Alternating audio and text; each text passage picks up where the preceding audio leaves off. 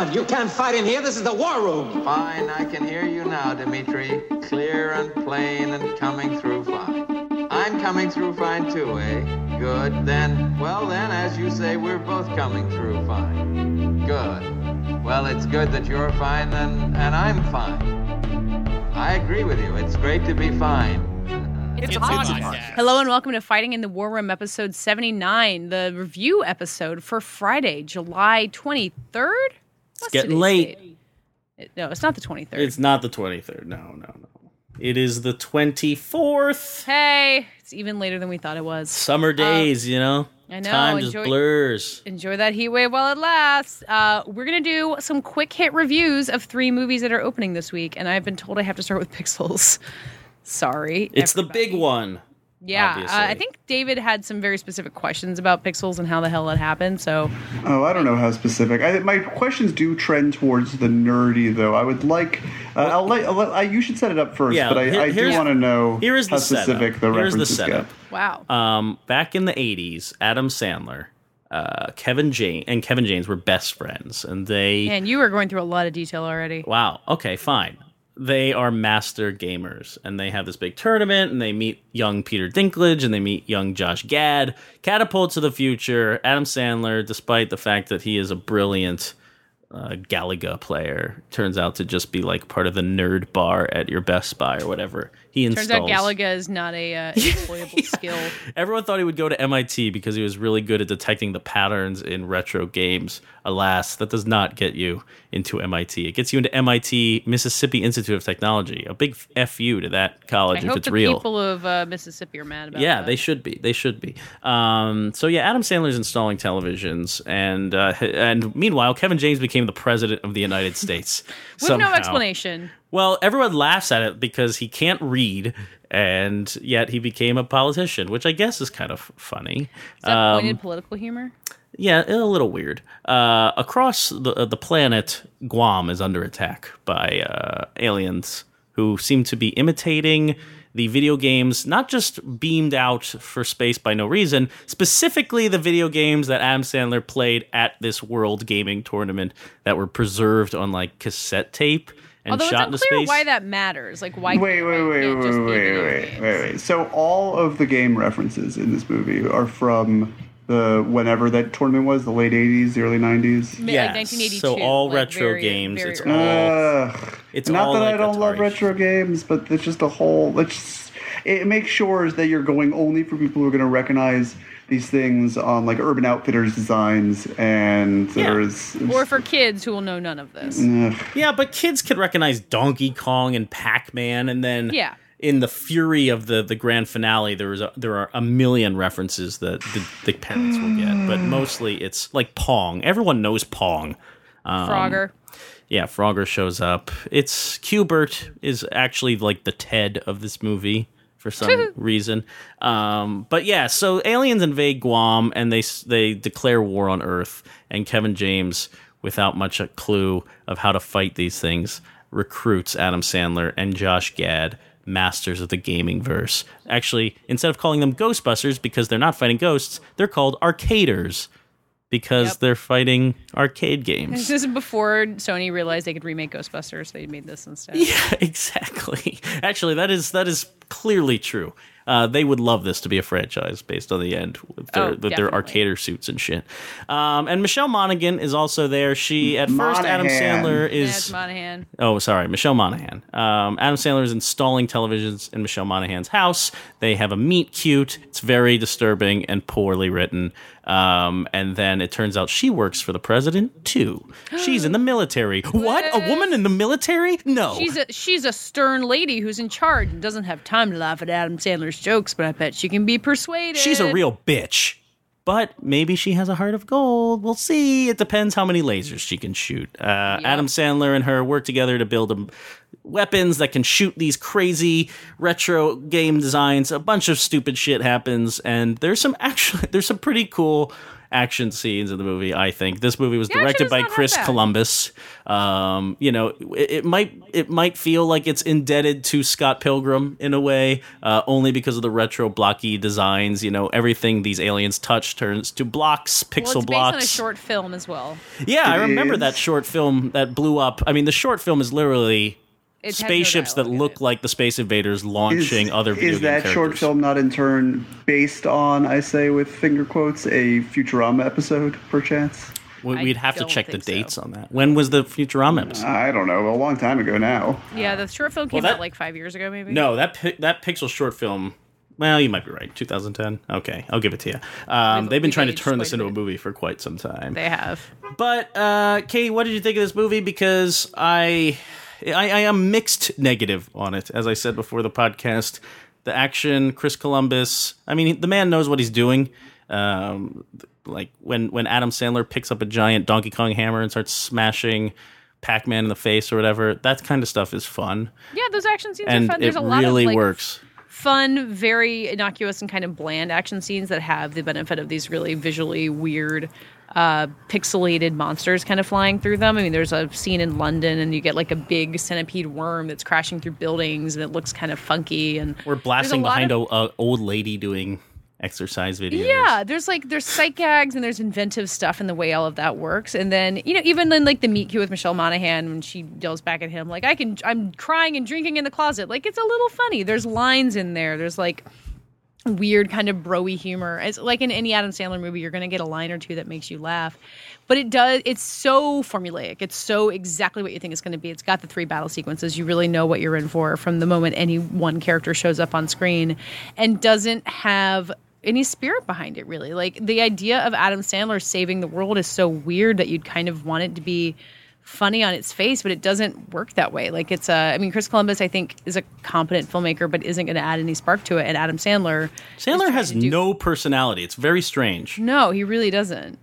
He's just like the dude who's friends with the president and kind of ribs him and like teases everybody. I mean, he and Michelle Monaghan like flirt by sticking their tongues out at each other, but that's not really interesting either. It's like a weird kind of void at the center of the movie. Not that I expected Adam Sandler to be like this charisma bomb, but yeah, it doesn't go anywhere with a lot of the things that it's got going. But it's so bland that you're not really disappointed in it, like not living up to expectations. It's just there. Kevin James has a bigger personality, is like more fun in Kevin James movie. Is always better than Adam Sandler in the movies they make together. Every time. Okay, that's the line at which point I think it's time to move on from this mortal coil forever. Oh, no, Kevin James is kind of fun in this movie. It's not the fall down shtick. He is a goofball, but I mean, he's a competent president?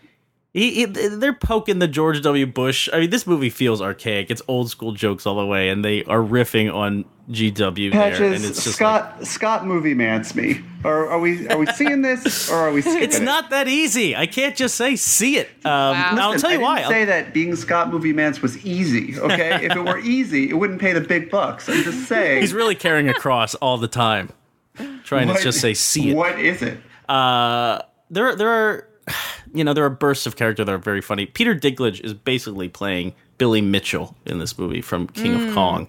And he can be very funny at times, I have to say, with his crazy wig and his cartoonish antics. And he has this weird accent. I don't know. I just enjoyed whenever he popped up. Out. Yeah, I don't know. And Josh Gad is another mixed bag. Sometimes it's just like all of his lines are falling flat. All of the dialogue. There's a scene where he's first describing to Adam Sandler this discovery that aliens have reaped the iconography of retro games and are invading the planet in his mom's basement. And he's screaming at his mother, and he's just such an asshole. Like, can every man in this movie just stop mistreating women for 2 seconds? No, and enjoy life? Like, they're all screaming at women. And later in the movie, Josh Gad actually gets a trophy wife, which is one of the most despicable things you'll see in a movie in 2015. She is the video game character he's been in love with his whole life. She comes to life as one of the invading pixel armies, but then she's not pixelated for some reason. And then they fight, and then they kiss, and then later in the movie, he gets to marry her. And literally at no point does she speak. It is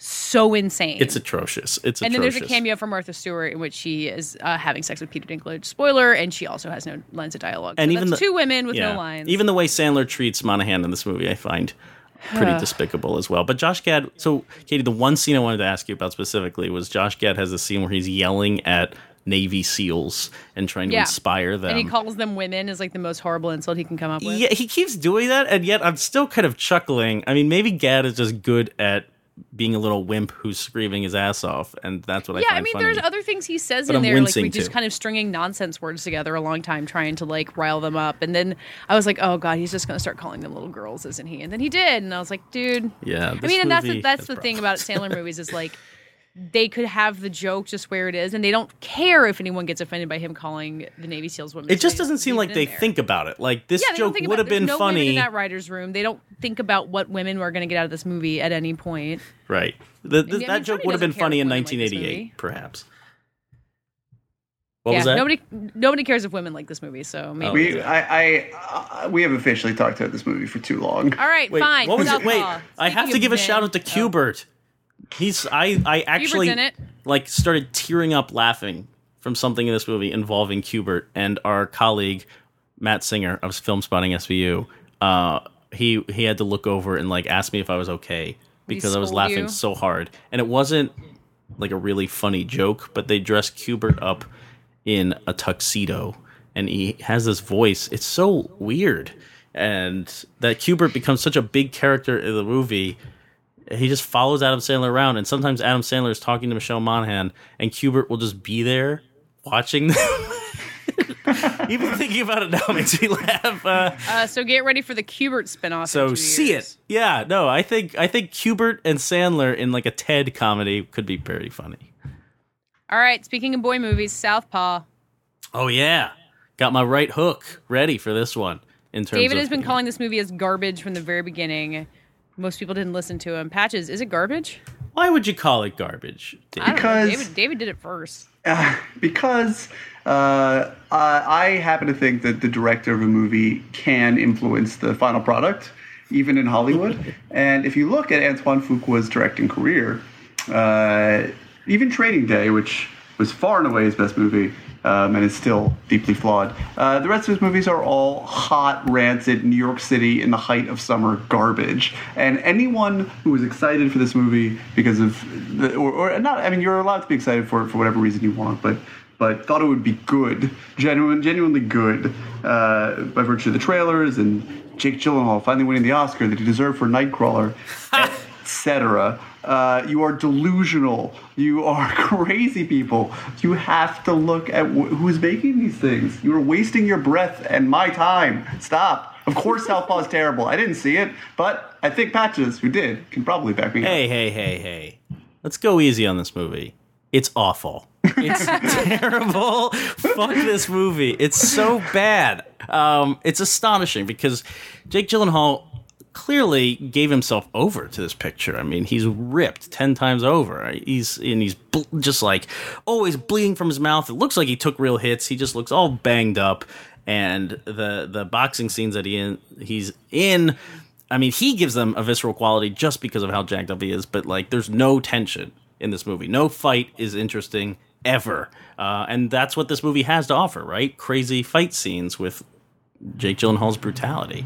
This movie just goes through every single boxing movie trope you've ever imagined in the most Antoine Fuqua way. That's the only way to describe it. It's just basic level filmmaking throughout. There's no twist. It's exactly how you think it's going to operate.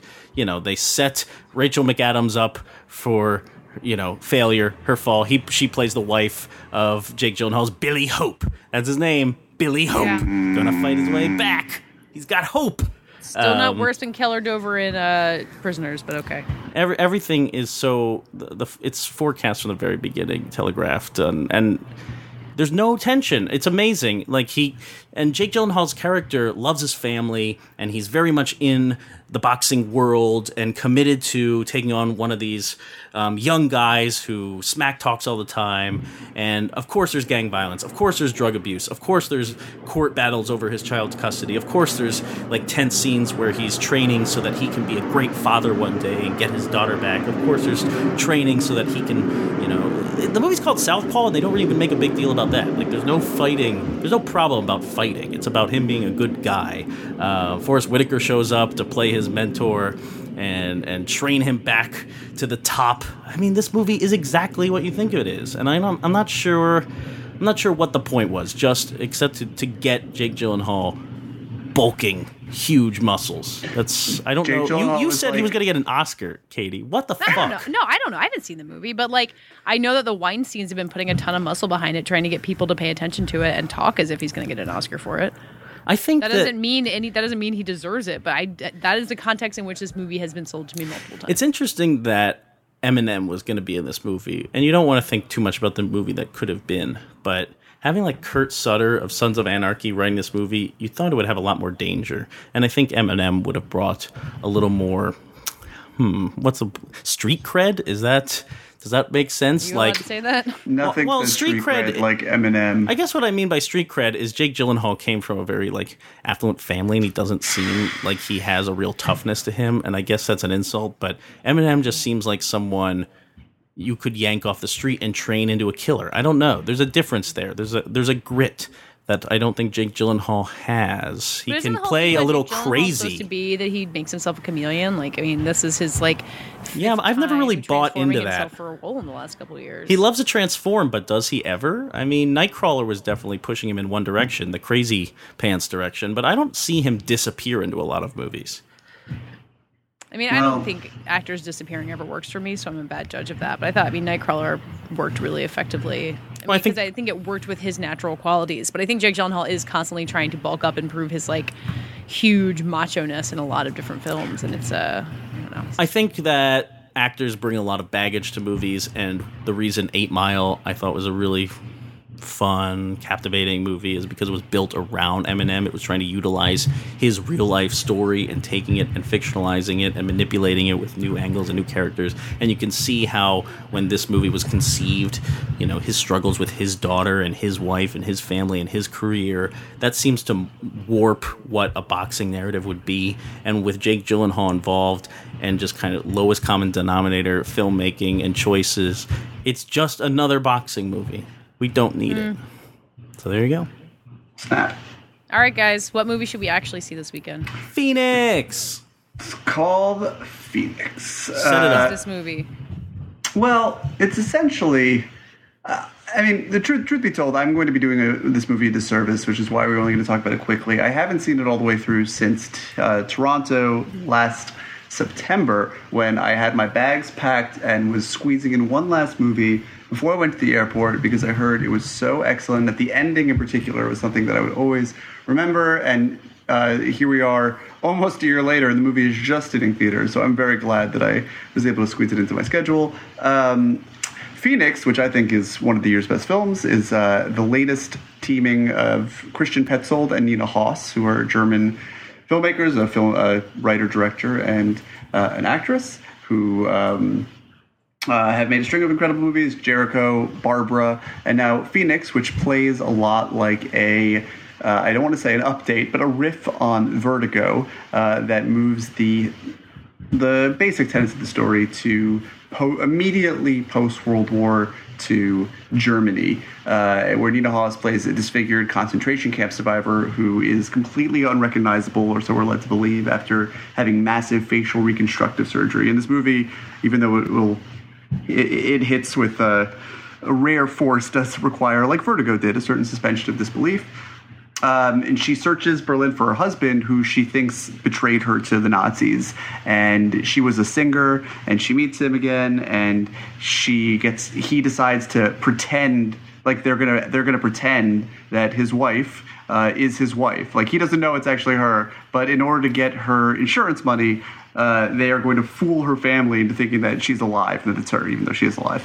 And it's up for debate, is either in severe denial or is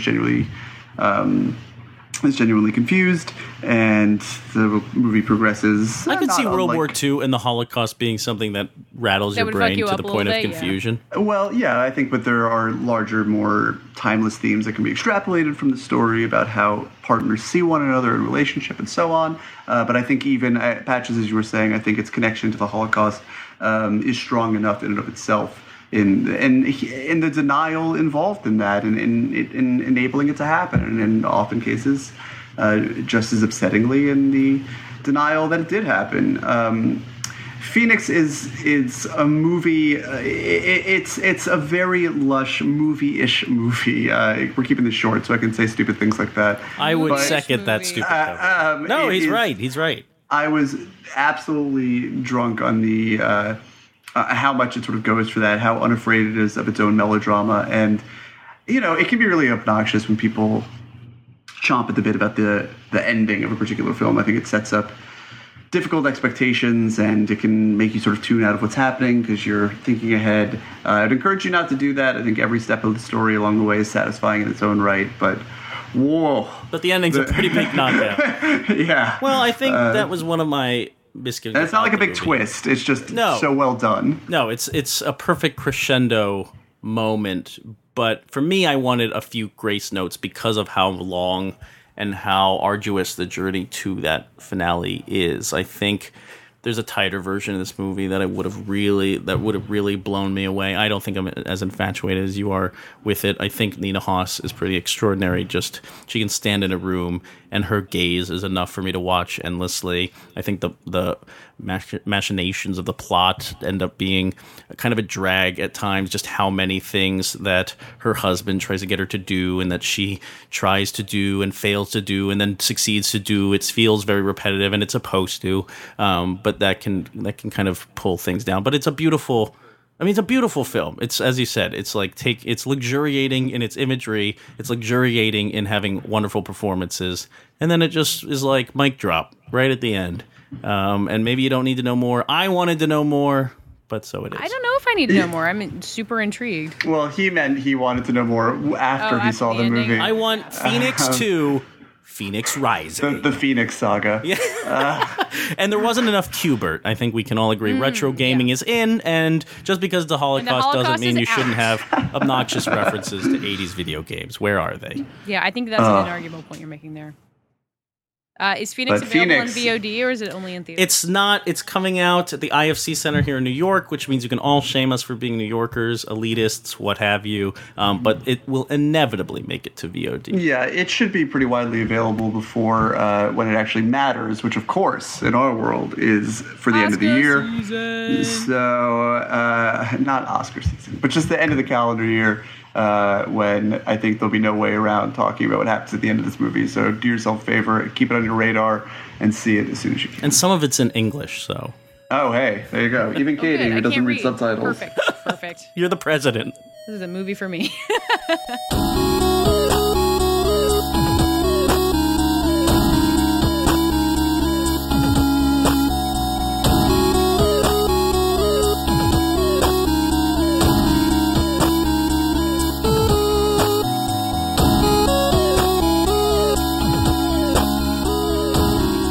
Hey, Patches, what was this week's lightning round question?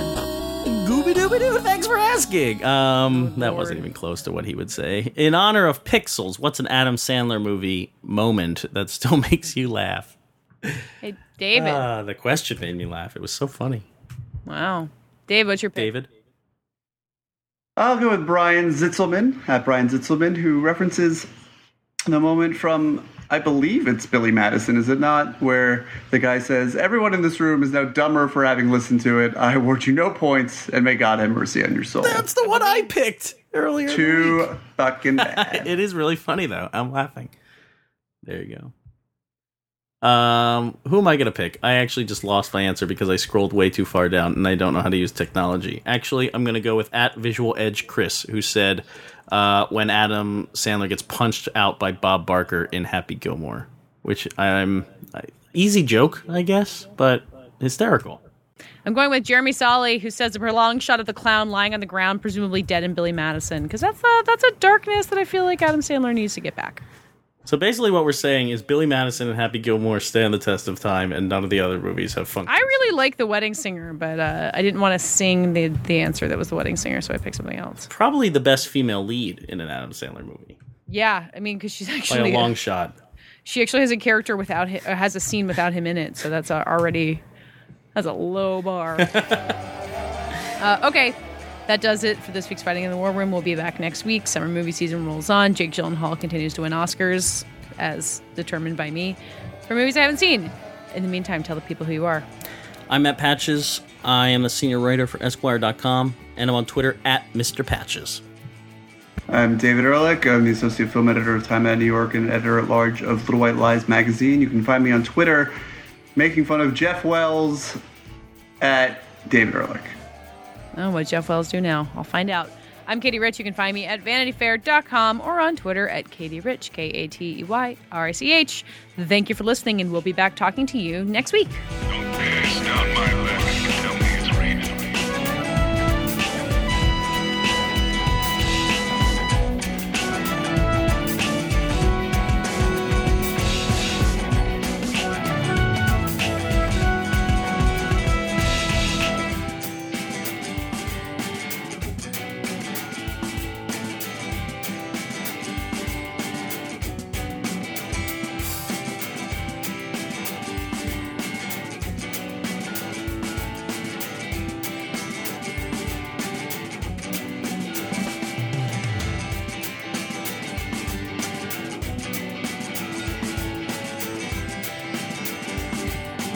Don't pass down my back and tell me it's